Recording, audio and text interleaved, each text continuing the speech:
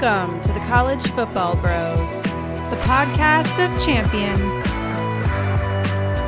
And now, here are your hosts, Michael, Ryan, and Trey Newman.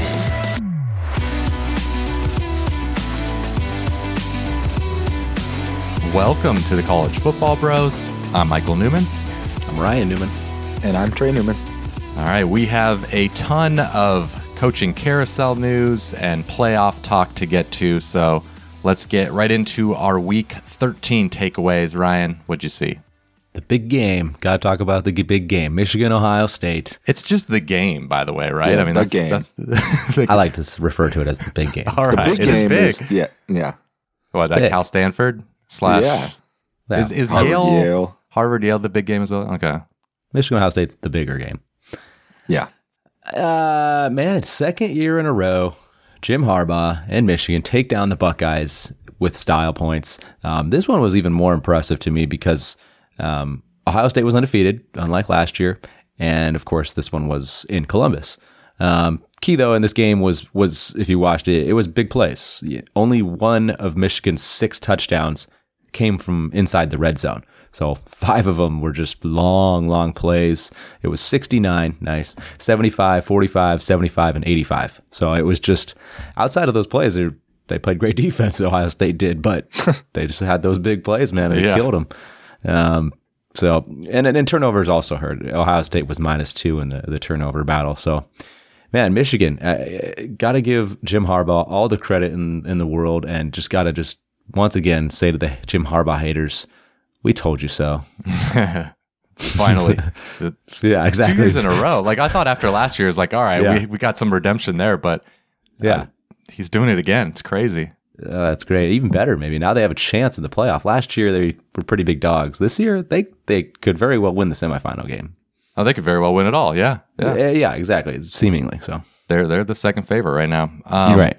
So, by the way, quick correction. The game is Harvard-Yale is also the game. Oh, So excuse me. We've got 2 the Cal games. Stanford. Big game. All right. Well, USC beat Notre Dame this past weekend as well, 38-27. Close out the regular season 11-1. Just Wow. Crazy. I did not see this Stupid. coming at all. It wasn't just the season win total was 9.5, and it wasn't even a case where I'm usually pretty indifferent about any win total. That one I was confident in the under. Like I thought bet the there under. was. Yeah, I thought it was a good bet. But here they are, and coming off of a 4-8 season where they had a horrendous defense. Defense still not great, but they got it done. They're better. And Lincoln Riley has just changed the culture really quickly. Caleb Williams is absolutely insane. He's obviously now the massive favorite to win the Heisman at this point. And I'm glad that he showcased these past 2 weeks against UCLA and Notre Dame when everyone was watching him, because I'm not sure, how many games people were seeing of him throughout the season. And I was, of course, watching them, and he's just making all these unbelievable plays. Well, he showed it these last 2 weeks, just avoiding sacks, making perfect throws on the run. And it's crazy to me right now that USC is in a situation where if they win on Friday, they make the playoff. Just getting to that point is... And they have a Heisman winner. Probably. I mean, if they win on Friday, it's Yes. And even if they lose, the odds will tell you he's still a pretty big favorite as long as he doesn't have a bad game. Yeah. I'm going to touch on North Carolina and Clemson. The ACC title lost a lot of luster. Clemson ended up going down to South Carolina 31-30. Their playoff hopes were dashed. And somehow this Gamecock offense and Spencer Rattler has shown life the past 2 weeks. I mean, I've really been down on South Carolina, but the last 2 weeks, I have to give Shane Beamer a hat tip, especially this week. They were down 14-0 in the first quarter on the road to their nemesis Clemson. They had lost 7 in a row to them. But DJU was ugly, 8-29, 99 yards. Like, Dabo clearly has to address the offensive situation in the offseason. They cannot keep just going down this path. And then the other side, North Carolina, their ACC title opponent, they already lost last week to Georgia Tech. And then this week they lost again at home to NC State, who was down to another backup quarterback. It was actually Ryan Finley's little brother. It was a really exciting double overtime game. and the Heels missed a field goal to in the second overtime to tie it up. But a New Year's Six bid is on the line in the ACC title, but both teams kind of come in on bad terms. Yeah, it's tough. Not a good situation right now. All right, let's move on to TCU, man. It had been a while, but TCU, they finally won a game easily. They don't usually do that. They whooped up on Iowa State, 62-14. That's not a good look, Iowa State. That's rough. They have been competitive even in their losses, but that's not a good way to finish the year for Matt Campbell. He's certainly dropped off the radar. But I mean, how did TCU finish 12-0? That question to me. How did they do that? It's just crazy. I mean, their defense was absolutely horrible last season. And then they had a ton of close games this year. Just found ways to win.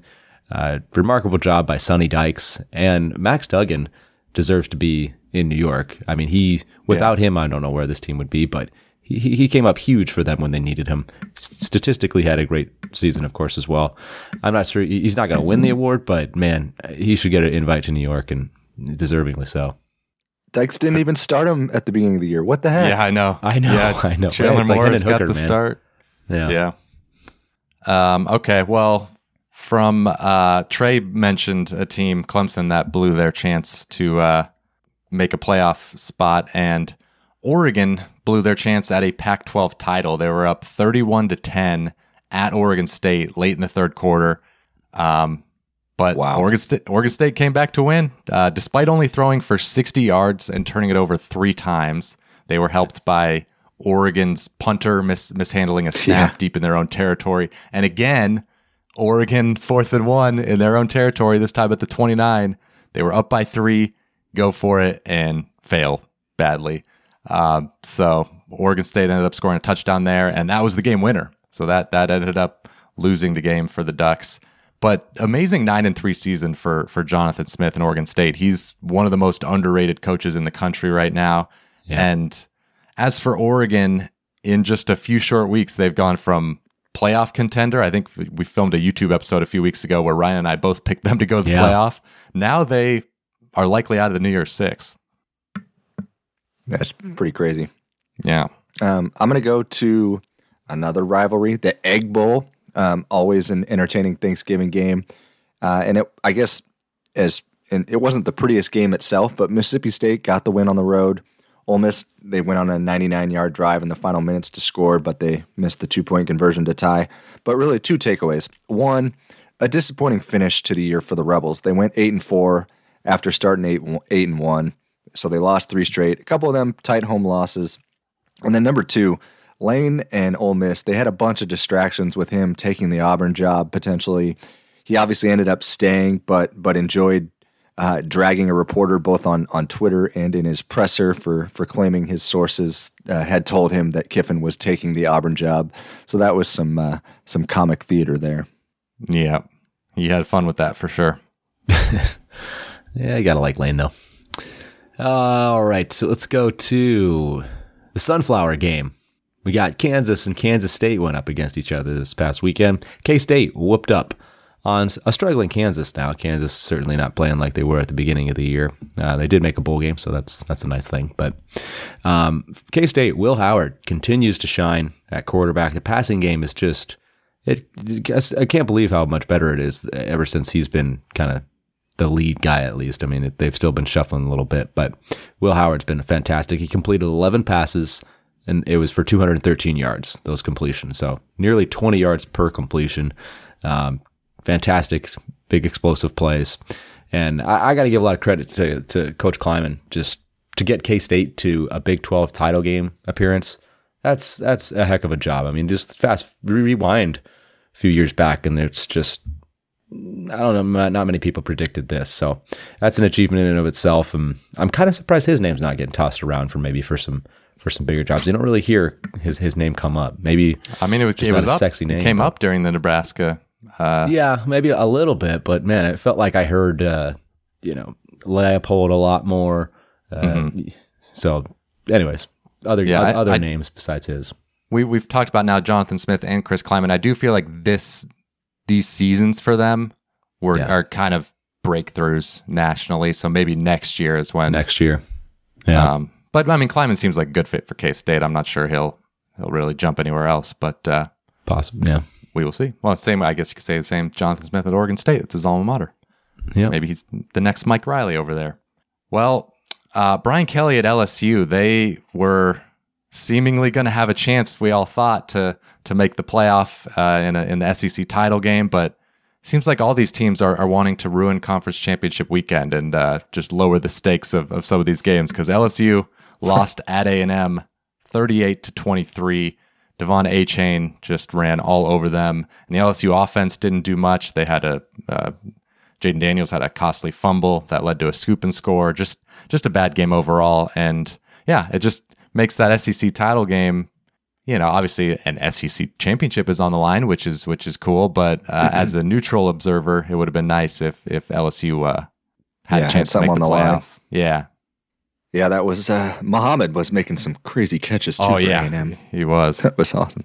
All right, I'm going to go up to the Apple Cup. Washington won a fun edition of it, 51-35. The Huskies, they racked up 700 yards, and the game was tight going into the fourth, but the Huskies pulled away.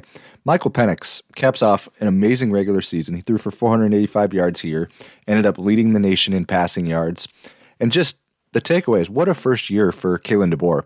Got a little pay bonus after his name was being mentioned for jobs, led Washington to a 10-2 record, first 10-win season since 2018. But really, just when you look at it compared to last year, it's so impressive. They were a dumpster fire, 4-8. They had fired their coach, so heck of a turnaround. Yeah, it'll be a tough choice for Pac-12 Coach of the Year between, I guess it's probably down to him and Lincoln Riley. Both did pretty amazing jobs. I mean, Lanning was up there, but I think not. Was. Jonathan Smith is good, but they're not going to win. A lot of good jobs. Yeah. And that Apple Cup was crazy because it determined who was going to be in the Pac-12 title. So USC was already in, and that, of course, was the last game of the night. And so we're just watching it, trying to find out who's going to be in. It wasn't going to be Washington or Washington State, but a win for Washington meant that Oregon was out and Utah would be in, and then the opposite if they lost. Yeah. So that's pretty wild. Oregon fans, Washington, they had 2 wins there because they got to beat their rival Washington State, and their other rival knocked them out of the conference title. But okay, let's move on to the coaching carousel, and we'll start with, well, first of all, we've recorded a bunch of YouTube videos that are mostly up now on YouTube, so be sure to check those out. Give them a like, watch them. We go more in detail on there, but we'll touch on some of these in a little bit more abbreviated. So Nebraska hired Matt Rule. Trey, what do you think? Yeah, I mean, I'm a fan of the hire. Considering how poorly Nebraska has played recently, it's about as good of a hire as you could ask for, because he was one of the most sought-after coaches this cycle. Everyone knew he would come back to the college game. He said he turned down a few jobs, so it proves that Nebraska still carries weight. I mean, they've got a brand new facility opening this year. They were able to spend some big money to land him. And his style seems like it should fit the Nebraska culture. He has a focus on the offensive and defensive lines. Pretty much is blatantly said he wants to run the ball and instill toughness. He's respected by high school coaches, lives and breathes football, and he wowed everyone in the press conference. So there's a lot to like. Yeah, there is. He seems like a good fit. It seems like a good fit not only for Nebraska, but maybe just the Big Ten in general. And I love what he's done with his track record in college, man. He's taken over 2 struggling programs, and in a matter of a couple of seasons, he's got them competing for conference titles. Did it at Temple, did it at Baylor after the whole Art Briles situation. I mean, that was a really tough situation to be in, and a lot of his former players. That was your claim to fame. Yeah, it's true. His bounce back season at Baylor, I was riding high on him that year. Yeah, he's got Charlie Brewer. You picked Baylor before the season to win the Big 12, and I did. And they were that close. And I vividly remember Michael and I scoffing at his predictions. Yes. Oh yeah, yes. Oh yeah, yeah. Well, just overtime loss to OU, man. That was rough. That was rough. And this year you were on Illinois, and we definitely scoffed at that. And, they almost did it. I mean, you didn't pick them to win the Big Ten. You didn't go that crazy, but the West. You were high on them. I was high on them, yes. You didn't even pick them to win the West, but I did not. But You they were didn't. high. So Yeah. this is about what I expected. I didn't expect them to win the West, but I expected them to have a very good year. So someday you guys learn. I know what I'm talking about. But, yeah, it's a great hire. I don't really have much to add. I agree with you guys. Yeah. I think it's a good hire, good fit.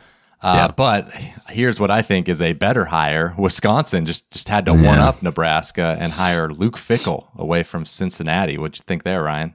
Yeah, that's a fantastic hire. There's just everybody in the country would want this guy. If Ohio State needed a coach, then Ohio State would have gone after Luke Fickell. So that kind of tells you all you need to know. Like, I mean, Ohio State does need a coach. You know, Ryan Day is Day's trash. a bum.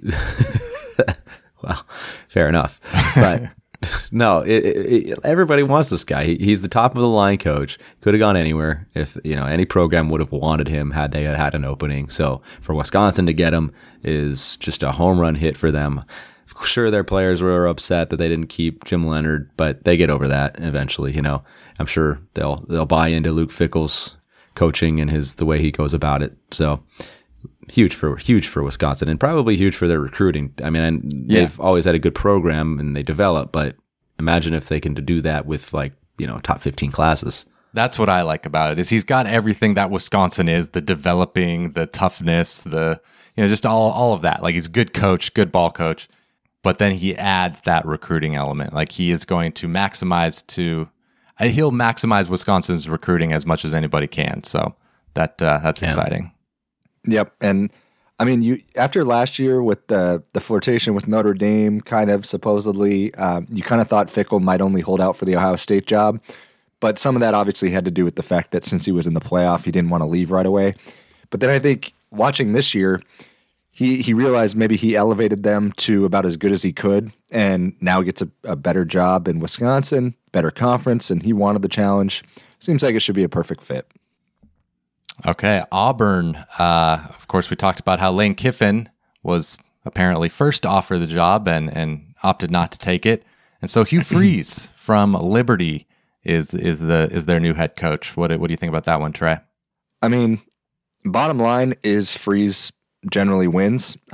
Yes, he is controversial, somewhat of a sketchy background, but I guess if you're Auburn in the dog-eat-dog SEC, they're desperate to win. I'm not condoning his actions, nor would I maybe select him, but I can understand why he got hired. The move kind of makes sense. His daughter went to Auburn. He's proved to have success at Ole Miss. He completely turned Liberty into a player, developed an NFL quarterback last year. Ironically, it was an Auburn transfer, Malik Willis. He knows the region. He's familiar with it. So I feel like the fans are definitely, though, going to rally around him and get more excited about Freeze way more than they ever were with Brian Harsin.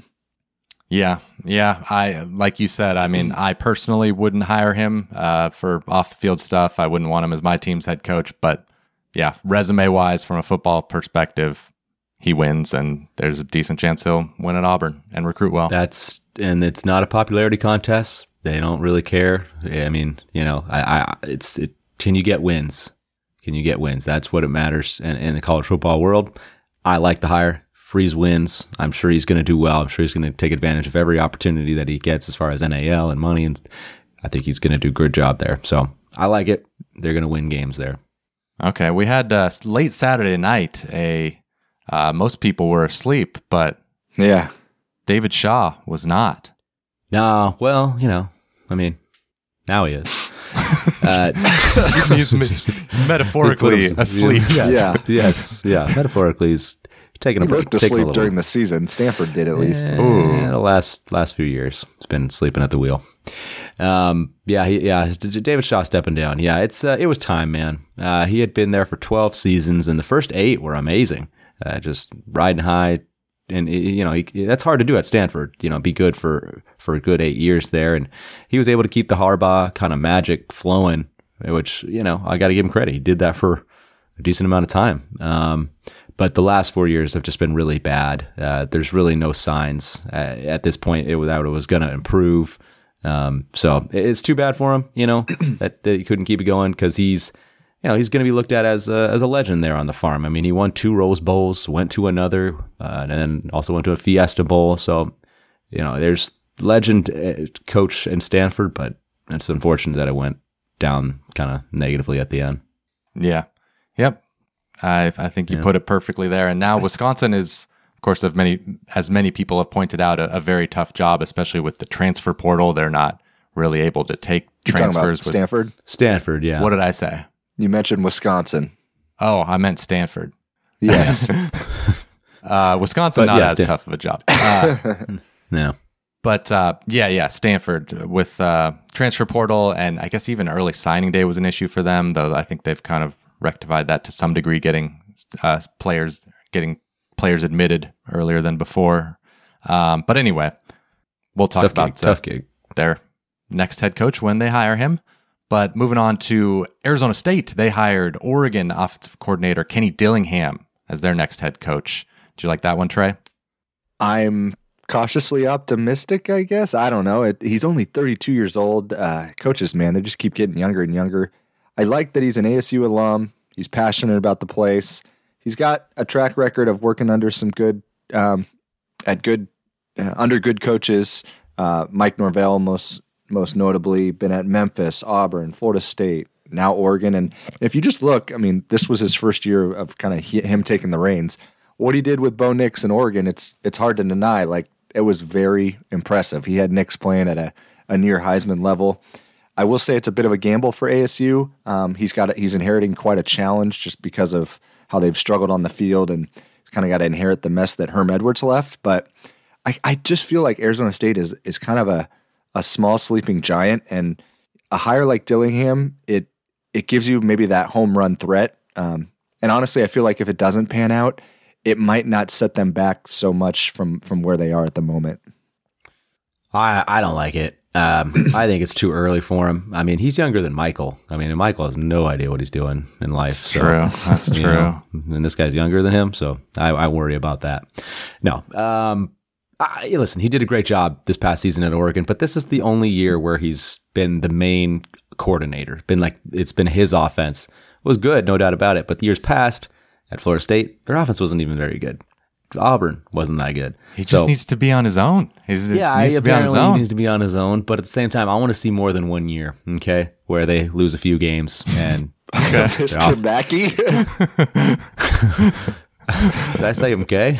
Yeah, you did. Yeah, you did. I just want to see more than 1 year, okay. I had a South Park flashback. Yeah, okay. Drugs are bad, okay. Just pretty don't ironic coming from you.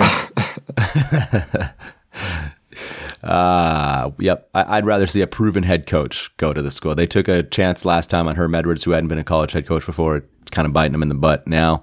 Kenny Dillingham could do the same. So I think there was quality head coaching candidates that had that experience in the past. That's who I would have gone with.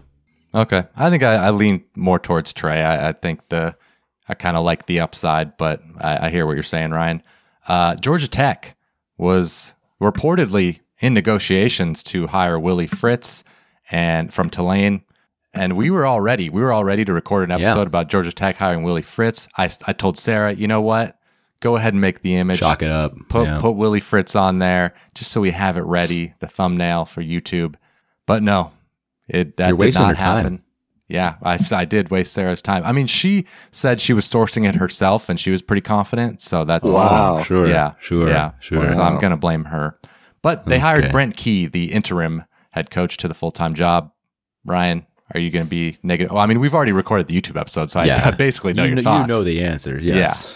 But maybe the audio audience does not. And I'm negative Nancy again. I'm sorry, guys, but I got to keep it real. I was 2 for 2 with Rule and Fickle. I like those guys; those are good hires. But no, not here, man. I don't know what the deal is with this. I mean, I would have been all aboard the Willie Fritz hire if they got him. I thought would have been a fine choice for them. Proven head coach, winning program there, Tulane. Now they're going to this guy's never even been a coordinator in his career. I know he finished well here this season for Georgia Tech, but like whoop-de-doo. It takes more than just a final 8 weeks to prove yourself. So to me, it's been coordinator role, offensive line, and nothing major. Just kind of reeks to me of like They don't really have anybody super interested, or they don't have money, or they don't have whatever they need to have. So I think those are true. Yeah. So it's not good. I don't think it's going to work out. I think it's good for Key. I mean, it's I love definitely the good way for Key. Good for Key. I'm not saying it's like a home run for Georgia Tech. I just loved the way I saw the video of how the players responded to him getting announced as the head guy.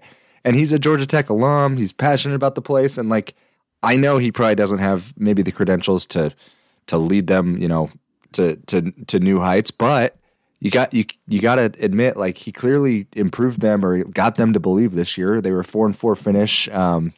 They had 2 ranked wins, Pitt and North Carolina, competitive with Georgia for a half and a little bit of the third quarter. So he had experience at UCF and Bama. So I'm not totally writing it off. I totally understand where you're coming from, Ryan, but I'll give him the benefit of the doubt. Yeah. Yeah, I think in a way you guys are both right. And I think it is the fact that they don't have a lot of money to throw around. That's what has been reported. So I think maybe they couldn't get a guy like Jamie Chadwell even or Willie Fritz. So what about prime time? Does anybody really want prime time, or does prime time? Colorado has an offer out to him apparently. Colorado or South Florida or So I don't know I think he might just be fielding offers right now. Georgia Tech would have been great, I feel like, for prime time. Yeah, I know. People always bring up the Prime Academy thing, and to be honest, I don't know much about that. But maybe Georgia Tech that will concern them. I have no idea.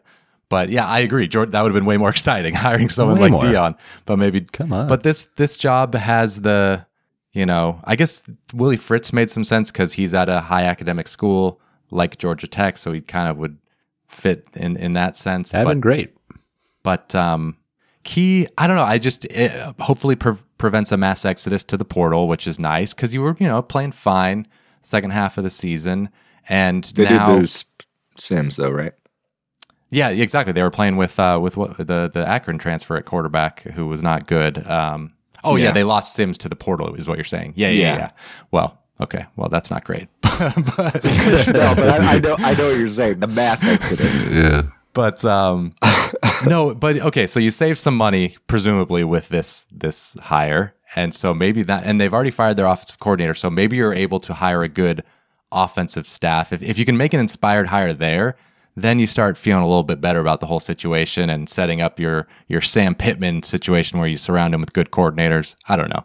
We'll see, but yeah, I guess it's not super exciting.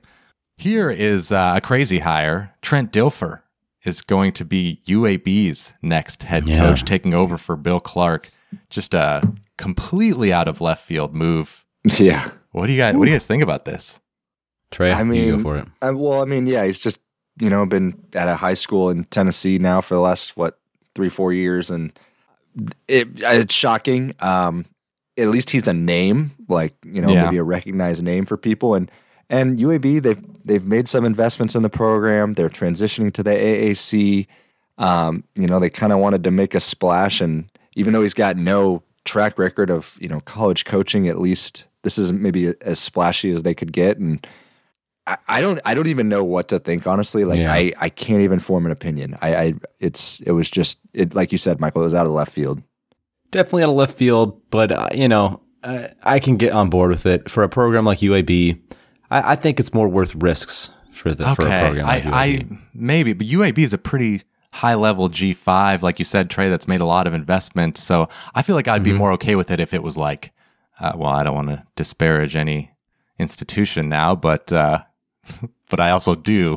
What's like a lower level that I could throw out there? Well, Rice, like Charlotte was hiring a coach. Sure. Well, yeah, I'll say Rice. That's a good one. Okay, maybe, Rice. Like a Rice. Like, yeah, might as well take a shot. But UAB, I mean, they're already good, and I don't know. They're moving up a level. It's going to be probably a little more challenging. And I mean, so you really want a guy with no experience then? No, it's not about no experience. But Dilfer, listen, man, the guy played in the NFL for a very long time. He clearly knows how to be a leader. I mean, it's a very important, quality to have. Guys can believe in him. He did a great job as a high school coach. I mean, at a private school, you got to bring in talent. You certainly got to recruit talent to your school. So that's hopefully good. But I don't know. I think, with the way in his football career over his life, I can kind of get on board with it. It's a risk, no doubt about it. But for UAB, I'm okay with it. Yeah, I'm playing. I am closer to what I was just arguing than what you're saying right there. Like I think it's not a hire I would have made, but at the same time, we've seen this. Like at first, Herm Edwards, everyone absolutely hated that hire, and I know, of course, it actually did end up turning out poorly. Yeah, mostly for weird reasons, but it was fine for a few years there. Yeah, for a couple of years, it was like, he's actually pretty solid. Yeah, so Dilfer it could work out just fine, and he's an engaging personality, that's for sure. So yeah, he could be a good recruiter, and he's worked at the Elite 11 camp, so maybe he's a good developer of quarterbacks. So yeah, there's reasons that it could work, but it's still just wild. It's one of those where if it doesn't work out, then you look really bad. It does. I liked him back on ESPN with Dilfer's Dimes and all that. Yeah, he was. Yeah. All right, moving on. We've got, Florida Atlantic fired Willie Taggart, and kind of deservedly so. 15-18 run at Florida Atlantic. Missed a bowl game this season. And, it's just amazing for him because considering a few years back, he was one of the main up-and-comers. He had the Oregon and Florida State jobs. And then what he inherited, Florida Atlantic was in great shape when he got there. He was taking over Lane Kiffin's 11-win team, but they clearly regressed. And now as they head into the AAC, the administration obviously felt they needed some new blood there. Yep. Next up, Texas State fired Jake Spavital. He was there for 4 years, and best season was 4-8, so makes sense to get rid of him. The boldest thing he did was in 2021, took 0 high school recruits. All transfers. Oh, yeah. Just a very bold strategy, and it did not pay off for him. Cotton. No, it did not. Yeah. All right, moving on to we have a new hire from Charlotte. They hired Biff Poggi. He's replacing Will Healy. What a name. Yeah, Biff Poggi, man. Yeah, absolutely. Let's go get a hoagie with Poggi. All right. An interesting choice of a hire here. He's only had a few years of college experience. He spent the last couple years as an associate head coach at Michigan without wasn't really a coordinator, but just associate head coach. But hey, if he kind of follows the Jim Harbaugh blueprint there, then I think it could work out for him. He's a legend in the high school ranks, absolutely killed it in his time there in the East Coast.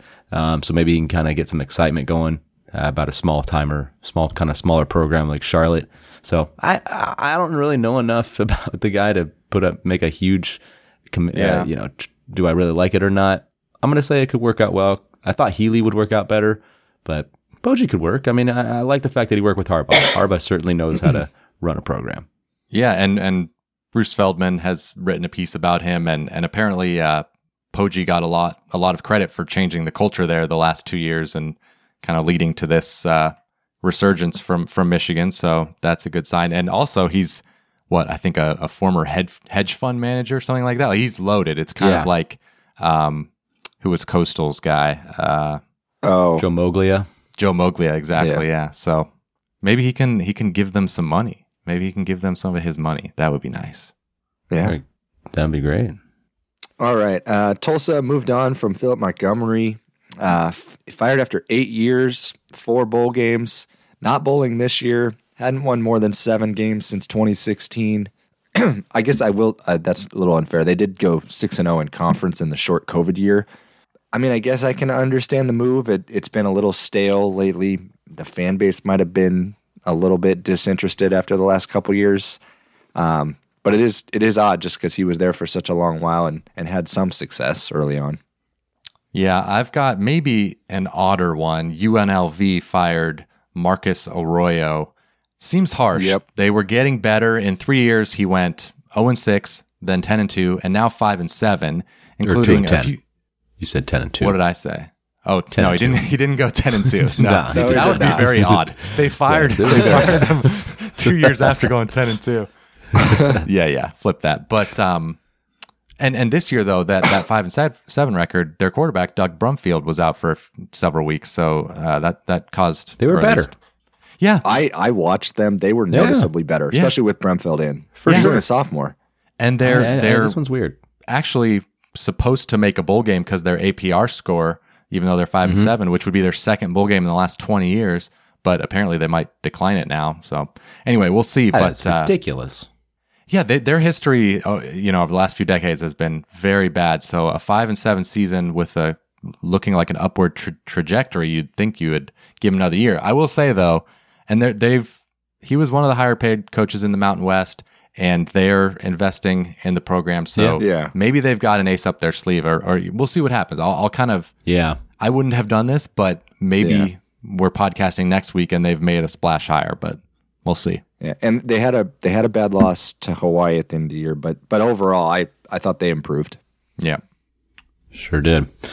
All right. Well, the next piece of news was Western Michigan. They got rid of Tim Lester, who took over at West. Did I say already? There's Tim Lester, Western Michigan. Man, I'm jumping my words here, but It's Western late. Michigan fired him. Yeah, it is getting late. They fired him after they took over for PJ Fleck, so obviously that was a good situation for Lester to walk into. And he wasn't bad by any means. I mean, he went 37-32 during his time there, and he only had one losing season, which was this season.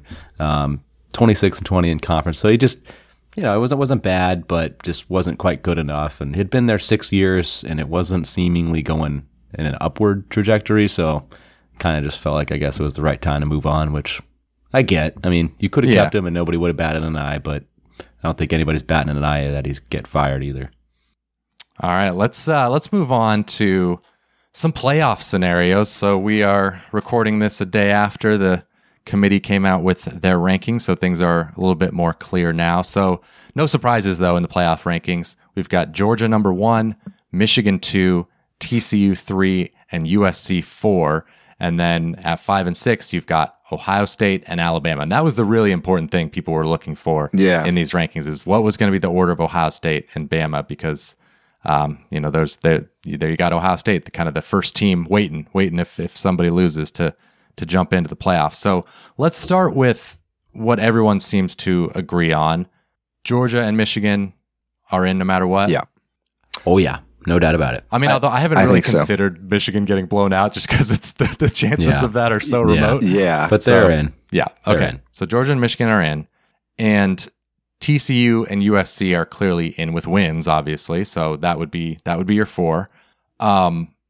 Then, so do we all agree that USC is out with a loss? I agree. Yes, I agree. Yes. Ohio State will jump USC with a loss, of course. Okay. So Yep. then the question is TCU in no matter what, even with a loss? Trey, I'll let you go first. I don't think so. It would certainly help if USC also lost. Yeah. Since TCU, because TCU at the moment has like the top strength of record, so their resume generally would hold up well against almost anyone. I think it would have to be, if USC wins and they're the only team that loses in this scenario. Yeah. It would have to be a very close competitive loss, in my opinion, just to avoid the scare. It'll be a scare either way, but Well, I'm going to go the other way and say they'd just be out. I think Ohio State, with the one loss being to 13-0 Michigan, who's a 2 seed, that's your only loss. I think they'd be in over TCU, who just loses to Kansas State, who already has 3 losses, and it's Ohio State. I mean, maybe you just, if you're not, you can maybe look at resumes and whatnot, but if you're also talking about this is Ohio State versus TCU, they each have a loss. To me, I would think Ohio State would jump TCU in that situation. Yeah, let's just say it's if you put the odds at even money. So say TCU loses by touchdown or whatever. You put the odds at even money. Who's getting in, Ohio State or TCU? Even money. I'm probably just laying off. I'm like, I don't know. I'm not betting. None of us do, but yeah, no. But that's my opinion. Is that it's close. It could go either way there. Because TCU and Ohio State's strength of schedule is about even, and they'll have, both one loss, and that the committee might just ask themselves who they think is better, which in that case, obviously would favor Ohio State. But yeah, I don't know. I guess it's hard to say. I think it's Ohio State. They probably think they're better. They're Ohio State, and Ohio State's loss would just be definitely better. better in terms I mean, of they lost to by a better 20. team, but they did, Yeah, they lost. Yeah. Well, if TCU, but still, I would still think that they would get in. It was a game in the fourth quarter. They just kind of, lost it at the so end. you feel a little bit stronger there, but we all say if they lose big, that probably Ohio State in. Yeah, lose big. Yeah. I don't think there's a doubt. Okay. Well, okay, let's just throw out a little bit of a chaos scenario. So let's say TCU gets blown out and USC loses. Who's the four Close then? spreads. It could easily happen. Yeah, exactly. No, yeah. Not Not TCU getting far-fetched blown at all. out is Okay, little well, bit of- blown out. Yeah. yeah. All right. Yeah. But anyway, that's the scenario here. What do you think? I'm just throwing this one at you guys. We haven't, prepared for this, but well, then Ohio State's. You said USC and TCU gets blown out, sure. Yeah. or USC loses USC and loses, TCU gets yeah, blown out. Yeah. So then I'm going. Okay, Ohio State's in, and then you start to get into the. Then it's TCU one you versus still got Bama. TCU, Ohio Yeah. State, Alabama, yeah. and Bama has 2 losses, but their 2 losses were like the last play of the game Yeah. against LSU and Tennessee, top teams. Man, that is dicey. I think I would still go. I think TCU, just the one loss ultimately I with would Trump. go- I know it's not all about loss counting, but No, I would go TCU just also because of they have a good strength of record. It's not like they're beating just total cupcakes. no, they've a lot of solid teams. Yeah, I think that's where I stay with TCU. I think Ohio State is the only team outside of the 5 right now that can get in. I just think it's just the Buckeyes. I think Bama's with their 2 losses is a little too far away to do it.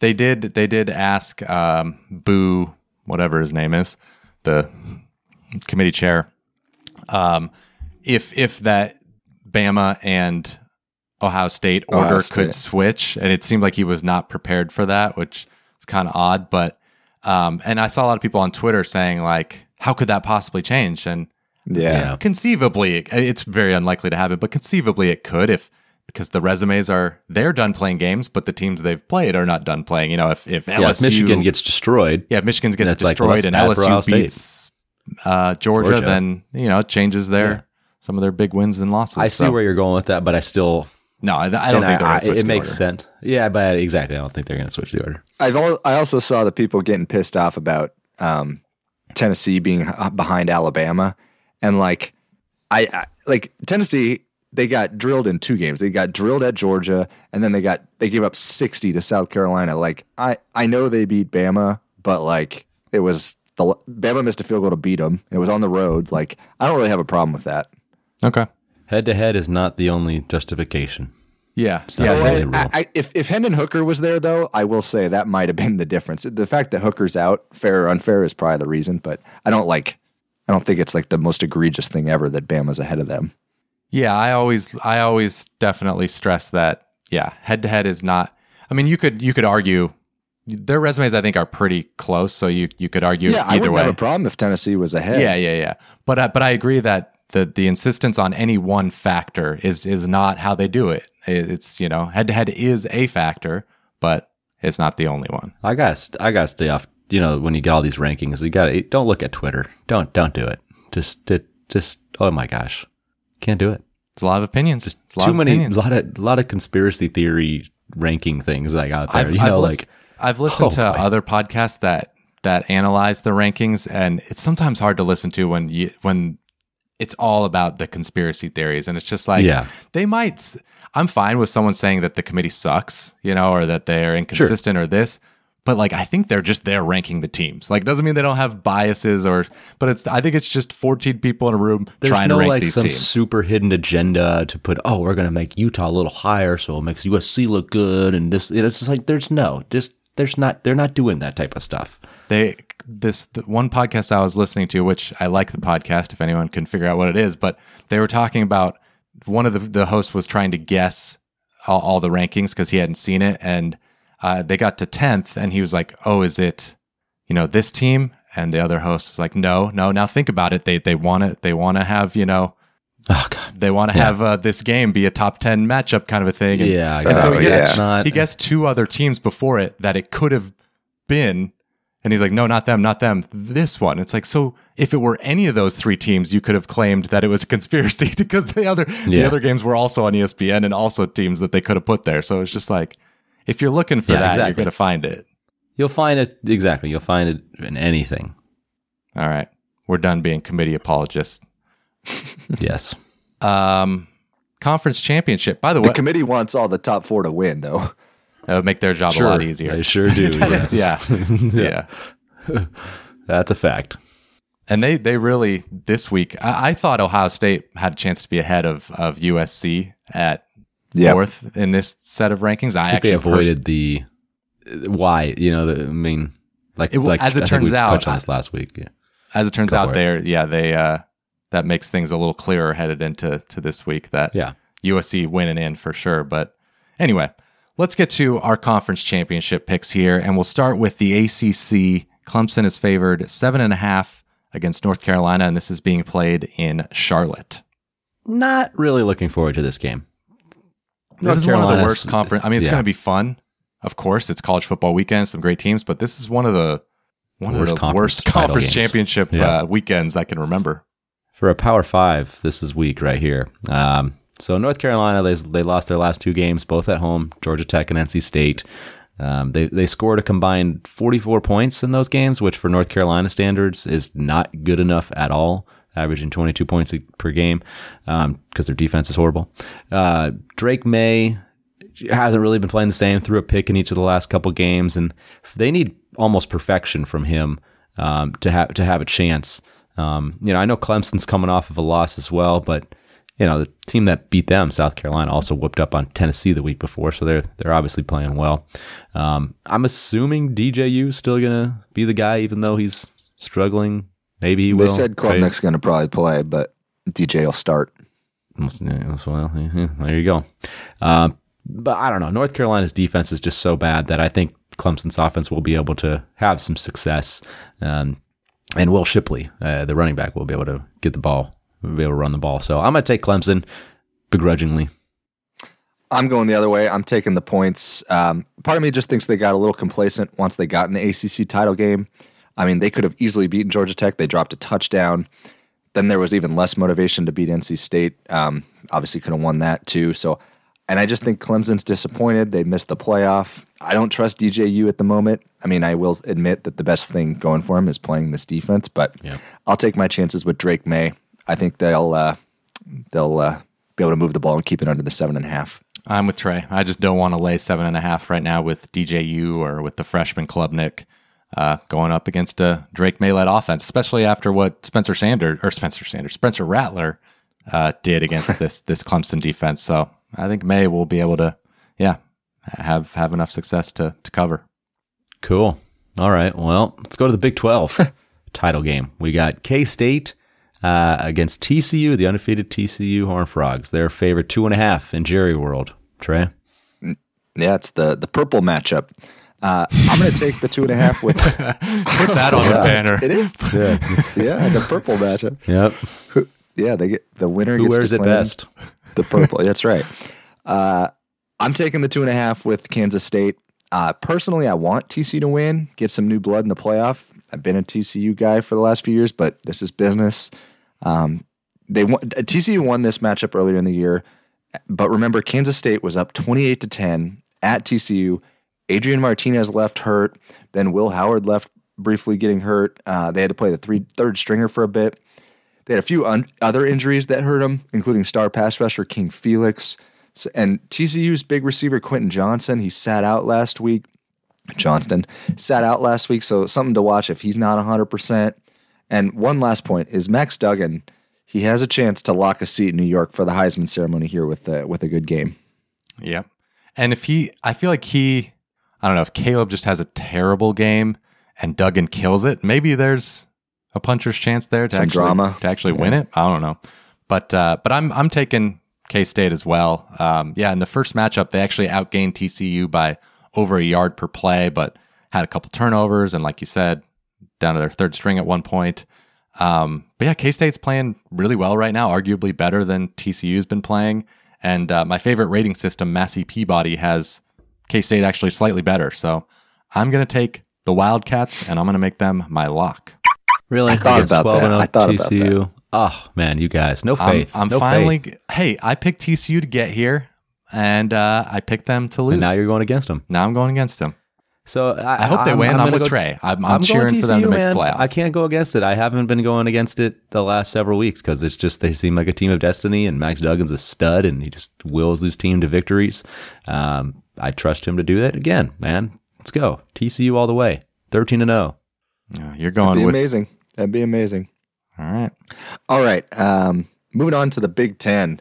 Purdue playing Michigan. Michigan is giving, 16.5? Yeah. This is in Indy.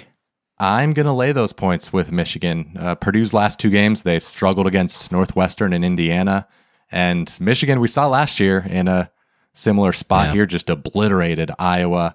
I know Purdue is, a bit more scary of an offense than Iowa, but I think they could dominate again here.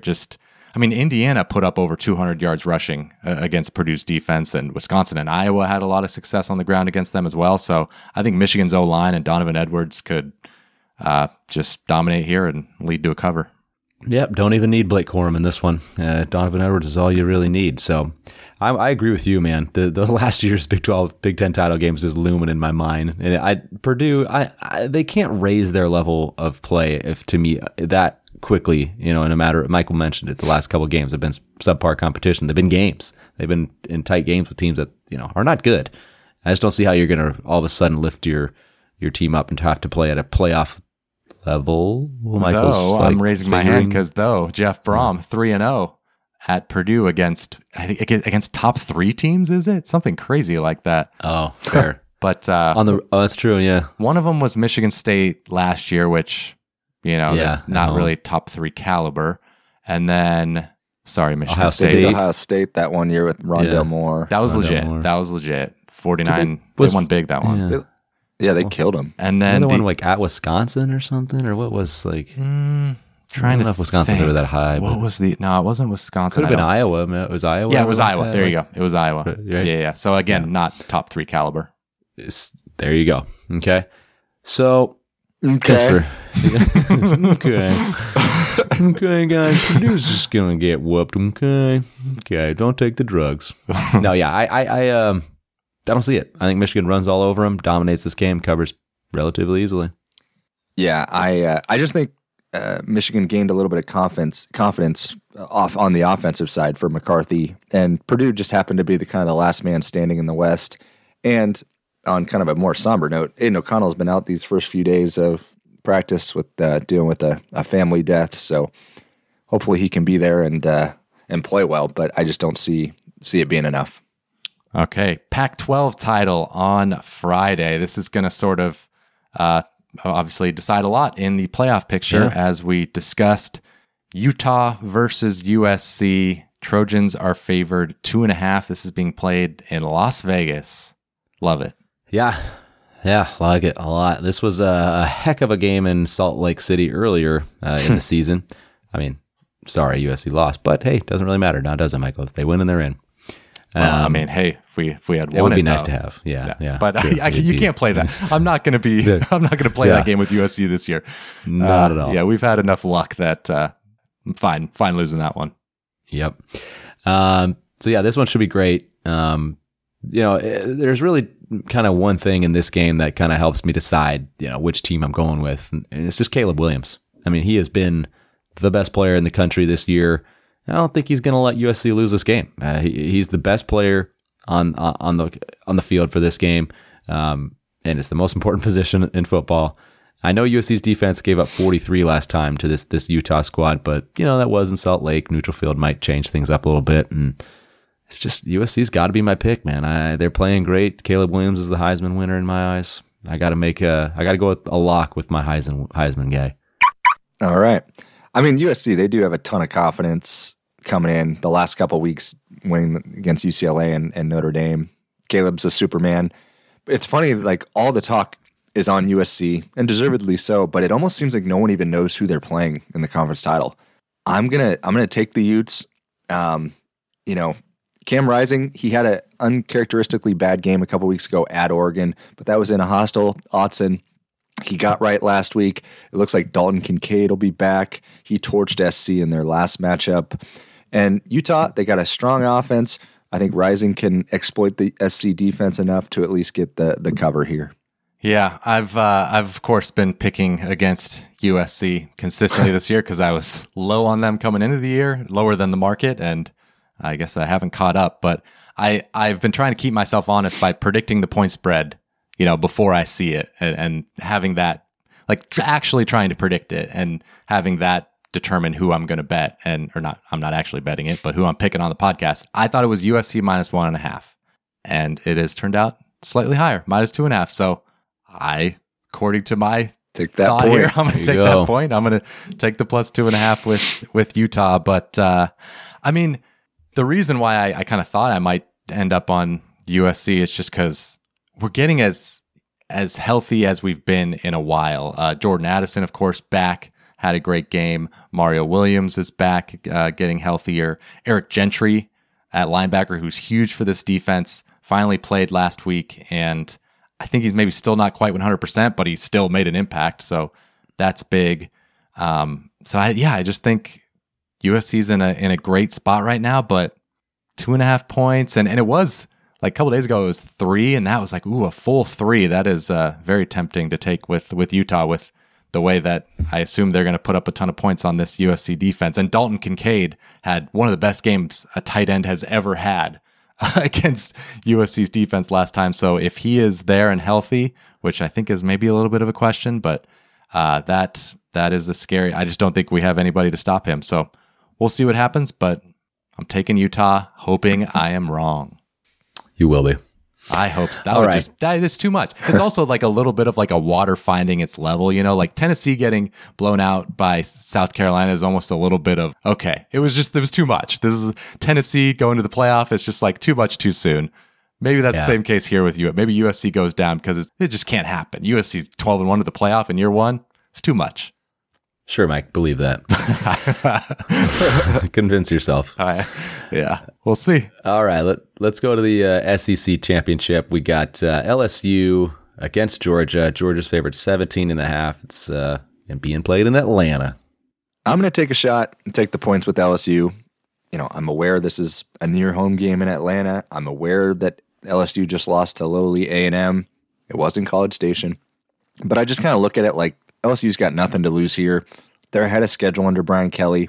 Jaden Daniels got banged up last week, so keep an eye on that. But he's just been the man this year with his arm and legs. Takes care of the ball, which is obviously important against a Georgia defense. Harold Perkins on defense is one of the best young stars. Maybe could have an impact on the Georgia offense that hasn't necessarily been firing on all cylinders in the last few weeks. They only put up 16 on Kentucky a couple weeks ago, up 10-7 at half as a 35-point favorite against Georgia Tech last week. Georgia, they had that dominant win against Tennessee, but they were able to avoid Alabama, LSU, Ole Miss in the regular season, still in a couple dogfights. Maybe this will be a dogfight too, so I'm going to take the 3 scores. I am also taking the 17.5. We saw Georgia last year in this game not needing a win to make the playoff, like is the case here, and they lost big to Alabama. I don't think they're going to lose to LSU, but I think maybe they don't fully get up for this game, or maybe they hold some stuff back scheme-wise. Of course, I don't see, like I said, LSU winning because, Jaden Daniels maybe questionable there, and I just don't think their passing game is good enough. But I could see them hanging around like Kentucky, like Georgia Tech, enough to get the cover. Yeah, we're all in agreement taking those points. It's just a little too much. LSU's defense is going to play inspired, not. I don't think LSU needs a ton of points to keep this within the 17.5, so they'll get some, and I think that's all they'll need. All right, moving over to the AAC American. Central Florida is playing at Tulane, and the Green Wave are favored 3.5. Yeah, so UCF beat Tulane on the road by 7 about a month ago, but that was an evenly played game. Turnovers were kind of the difference there. And since then, UCF has lost to Navy and almost lost to South Florida, 2 of the worst teams in the conference. You could argue that UCF did lose. That game-winning touchdown catch was very difficult to have. I don't know. I can't. I've heard some people say that it definitely wasn't a catch. Mm-hmm. I think maybe it wasn't, but it's very difficult to tell what hits down first. Razor thin. There's not really an angle, or it was very tough to tell. It was an incredible catch either way. Yes, it was. And John Rice Plumlee hurt his hamstring last week and left the game, so not sure about his status, but Mikey Keene does not at all have the running ability that Plumlee does, so I think that limits the offense, and they're going up against one of the best G5 defenses, so I like Tulane at home in, Fritz's kind of celebration that he's still there. Yeah. I'm with you, Mike. That first game, it was pretty deceiving. Tulane was -2 in the turnover battle. And then the other thing was UCF jumped out to a pretty big early lead, in that game. So Tulane kind of got taken out of who they are, which is a good running team. So their stud running back, Tyjae Spears, he only had 8 carries in that game, which is just nowhere near enough for the type of running back he is. He rushed for 130 yards on those 8 carries, so that's a good sign. Yeah. So I don't anticipate that happening again, where they just fall behind again. So I think they're going to be able to play more of their game. Tyjae Spears is going to get more carries. He's been a beast lately. He's an awesome running back. Pratt's going to be doing well for them at QB. So I like Tulane. They've been playing better. I think there's really all signs to me point to the Green Wave right now. Yeah, they were impressive last week getting the road win at Cincinnati. And I said it, I said it last week that I think they learned from that UCF game earlier. They know how to play in these big games. I think Tulane wins the AAC at home. They get into your 6 bid, and the Green Wave are going to be my lock of the week. Go Tulane. I like it, Trey.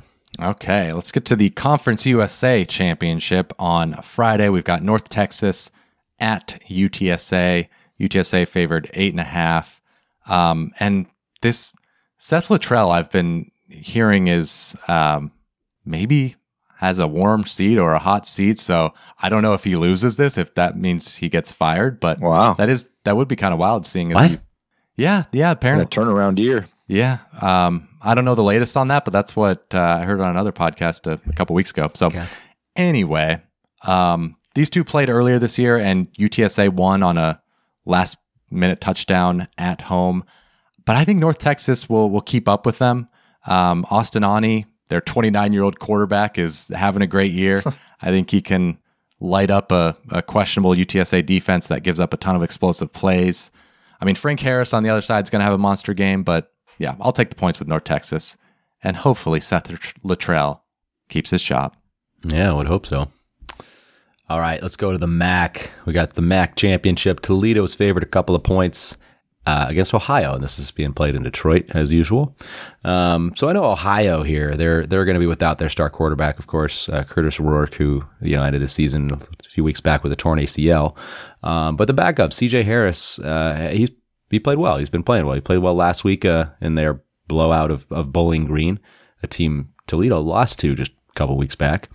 Toledo's kind of limping into this one. They've lost 2 in a row, 3 out of their last 5. Last week was a bad loss they had to Western Michigan, so that's not a good look. Meanwhile, Ohio's been playing fantastic. They've won 7 in a row. They're running the ball well, playing good defense. The defense is playing even better lately. So I got to take those 2 points with the team that's just playing better. So I'm taking Ohio. All right, moving on to the Mountain West. We got Fresno State at Boise State. Boise's given 3.5. And I can't go against my boy Jake Haener now. I'm going to take Fresno. I'm aware, though, Boise has been a totally different team since the freshman Taylon Green has been in. I'm not comparing him to Vince Young, but he has that similar kind of frame. Yeah. No, you watch him, his stride and he wears number 10. It's kind of weird. Yeah. But no, the Broncos, they lost to BYU. Why not then Colin a couple Kaepernick, weeks later, Mountain West guy? Yeah, no, but. No. Okay. It's Vince. Yeah. Yeah. Now, anyways, a couple weeks later after the BYU loss, they were extremely fortunate to not blow the win against Wyoming. Last week, Utah State was driving to beat them in the final minute. Ended up being an all-time bad beat because Boise scored twice in the last minute. But and Boise won the matchup earlier this year, but Jake Haener wasn't playing. And since Jake Haener's been back, Fresno's rattled off 7 in a row. They're brimming with confidence, a couple dominant, easy wins coming into this one. And in the last 4 weeks, Jake Haener has a 10-0 touchdown to interception ratio. So that's why I'm going to take the points with Fresno. Boise might win, but Fresno gets the cover. Okay, last one we have here, the Sun Belt Championship, Coastal Carolina at Troy. This one has lost some of its luster, of course, with Grayson McCall. Well, he's been out. It's unclear whether he'll be back for this game, but I think the point spread being Troy minus 8.5 will tell you that not super confident that McCall will be back healthy. So I just think that without him, they're a completely different team. Obviously, they lost at home to Southern Miss. They got completely blown out by James Madison last week. Who won the division? Should have won the division. You're right, but they're not eligible because first year in FBS. But now Coastal's going on the road again against a really good Troy defense. I think they lose by margin, so I'm taking Troy. Yeah, it's too bad. Trey, how about Kellen Moore? Is that a nice comparison? Yeah, not even close. Okay. Yeah. Just checking. All right, and by the way, that Utah State bad beat you brought up, that is one of the all-timers. That is... It's definitely the worst this year, but... Yeah. That is. They had to score. So Ryan, Utah State is driving. They're down 5, whatever it is. They're driving to win the game with like just over a minute. They throw a pick. So you think, okay, Boise can just run out the clock. They were given... Boise was given like 16.5 or whatever it was. Yeah, I think it was. They're only up 5. Taylor Green runs for a 90-yard touchdown with like a minute. So you're still thinking, okay, you're still covering. Yeah. Even that was crazy though, just to get that 90-yard touchdown because like they could just run out the clock. Yeah, he could have just stopped 90-yard touchdown run. Unbelievable. And then of course, right in the final seconds, Utah State throws a pick. The guy returns it. You think he might get forced out at like the inside the 5. He scored. Yeah. That's to get the cover. Unbelievable. I'm glad I didn't have Utah State. Yeah. That's rough. All right. Well, let's close out this episode with a questionable finish. Michigan quarterback Cade McNamara has entered the transfer portal. Where do you see him playing next year? Or where would you like to see him play, I guess? Yeah, well, he's from... I'd like to see him drop down a level because he's from Reno, Nevada, which is Mountain West territory. So I want to see him replace Jake Haener at Fresno, Trey's boy. I think he could do a good job there. I like it. I'm thinking a little higher sights for him. I think Notre Dame could be interesting. One of our patrons pointed out to me that he was originally committed to Notre Dame out of high school, so maybe he could be kind of a Jack Cohn type transfer there. All right, I'll cover our bases then. 2 other schools that'll be looking for quarterbacks: Iowa and Kentucky. Man, yeah, we'll see. Yeah. I'm not sure if I'm jumping at the offensive bandwagon for those guys. But you never know. All right, the 5 finalists for the Broyles Award are Georgia Offensive Coordinator Todd Monken, Illinois DC Ryan Walters, Michigan DC Jesse Minter, TCU Offensive Coordinator Garrett Riley, and Tennessee's Offensive Coordinator Alex Golesh. What is the biggest snub there? I'm going to go with something that rhymes with snub a little bit. Grubb. Ryan Grubb, offensive coordinator for Washington. Michael Penix ended up leading the nation in passing. Incredible turnaround from the John Donovan offense last year. I know Kalen DeBoer had his fingerprints all over that, but so did some of these other coordinators. Yeah, that's what I was kind of getting at. Yeah, it is kind of true.